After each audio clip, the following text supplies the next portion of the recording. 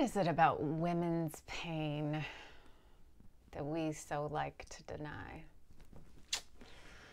Hi, folks. I'm Annette of AnnetteLeonard.com, back with Chronic Wellness. I recently started listening to a podcast that I think came out earlier this year called The Retrievals. And I am not spoiling anything by telling you that the premise is about a clinic at Yale that was doing egg retrievals for the purposes of fertility on individuals. And when it came time to do the retrievals, one of the nurses at the clinic was not administering the pain medication, but was taking it for herself because she had a problem with addiction. And the women who are being interviewed are describing such debilitating, crippling, biting, excruciating pain. And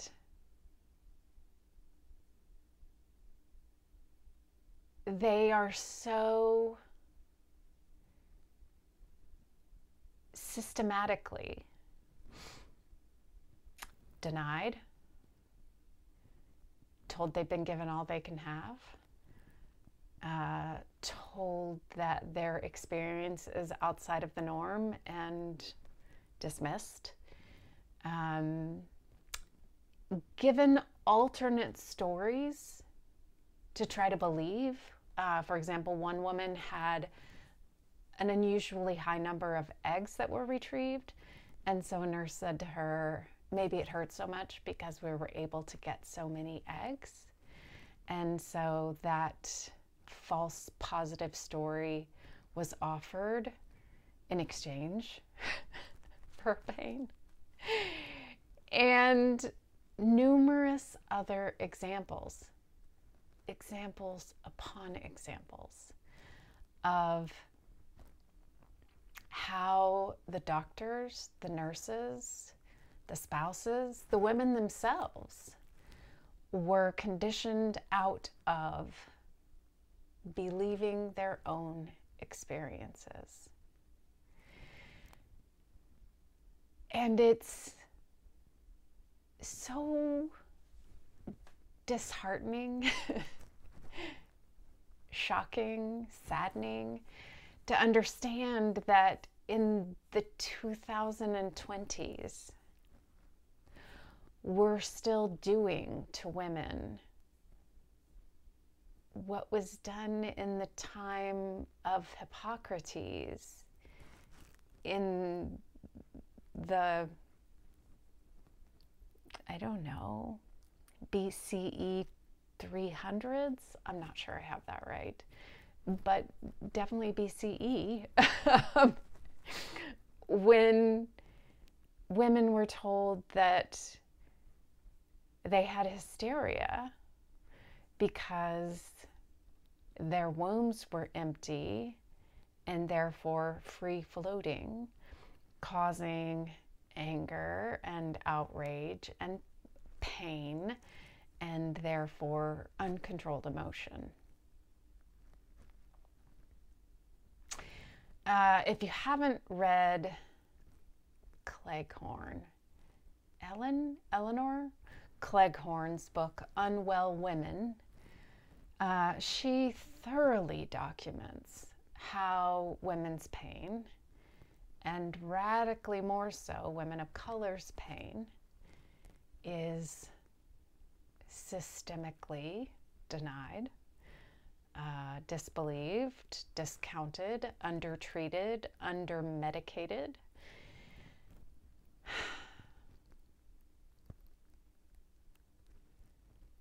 And it's hard to fathom that it all tracks back to hysteria and then on to Freud, and yet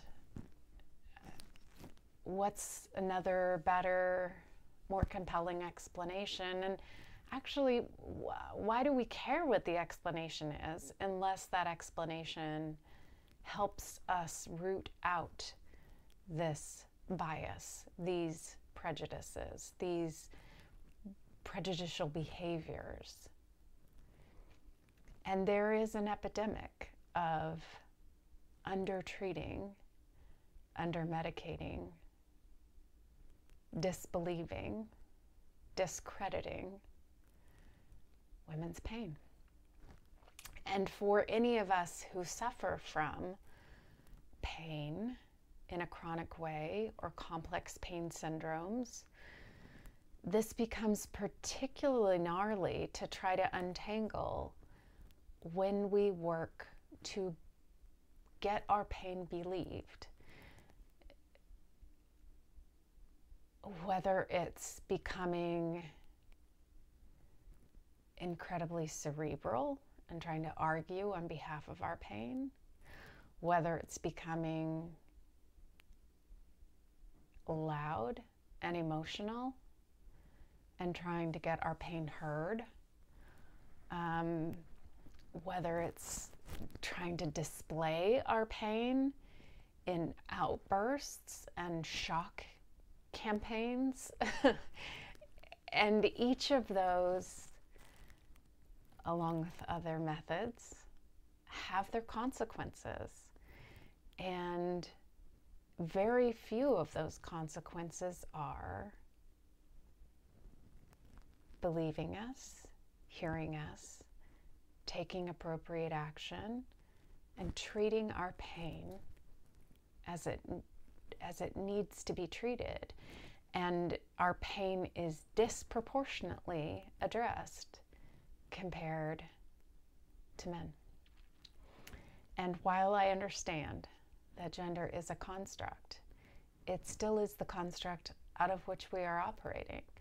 And until that is no longer the case, it will have some weight here. It will have some credence. It will come to bear on the decisions that people make, that providers make, in how I am perceived. I remember the first time that I got meningitis. I was experiencing new degrees of pain. What I had previously thought was a 9 on my pain scale, I had blown way past. And so I was laying in a hospital hallway. The experience of light and sound and touch was unbearable. And I was trying to have a doctor talk to me about my experience right then. And it was all I could do to keep from grinding my teeth down to nubs and vomit into my mouth and keep from just leaving my body because I was in so much pain. And he said, "What would you tell me your pain is on a scale of 1 to 10? And I said, "It's at least a 9. And he said, "Lady, it's hard to believe you say that when I see you smiling at me."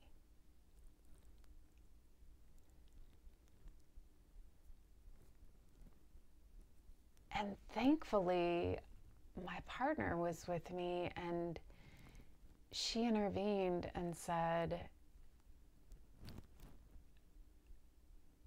"I understand why you might say that." And she is a people pleaser, and she puts her best foot forward and often smiles at things that aren't funny because she doesn't know how else to cope with them. And she also is a people pleaser, and is trying to make you hear her. And oftentimes she knows that people believe her best when they're getting along with her. So trust her when she tells you that that number is a 9. Not everyone has that kind of advocate. Not everyone is that well known that someone could advocate for them like that. And the doctor did a spinal tap because he believed that something was happening for me that was out of the norm. But he could have just thought I was drug seeking and sent me home.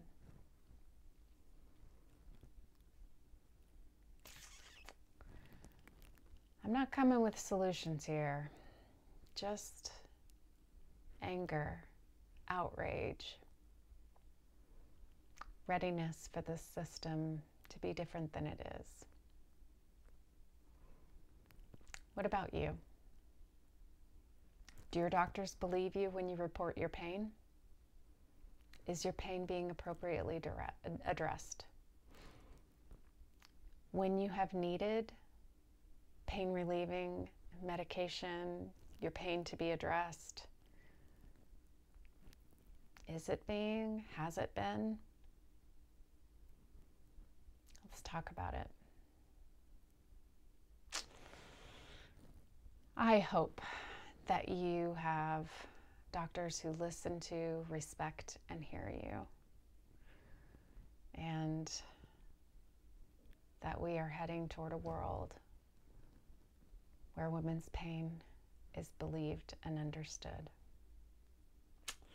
Until we're together again, I thank you for tuning in. I love you.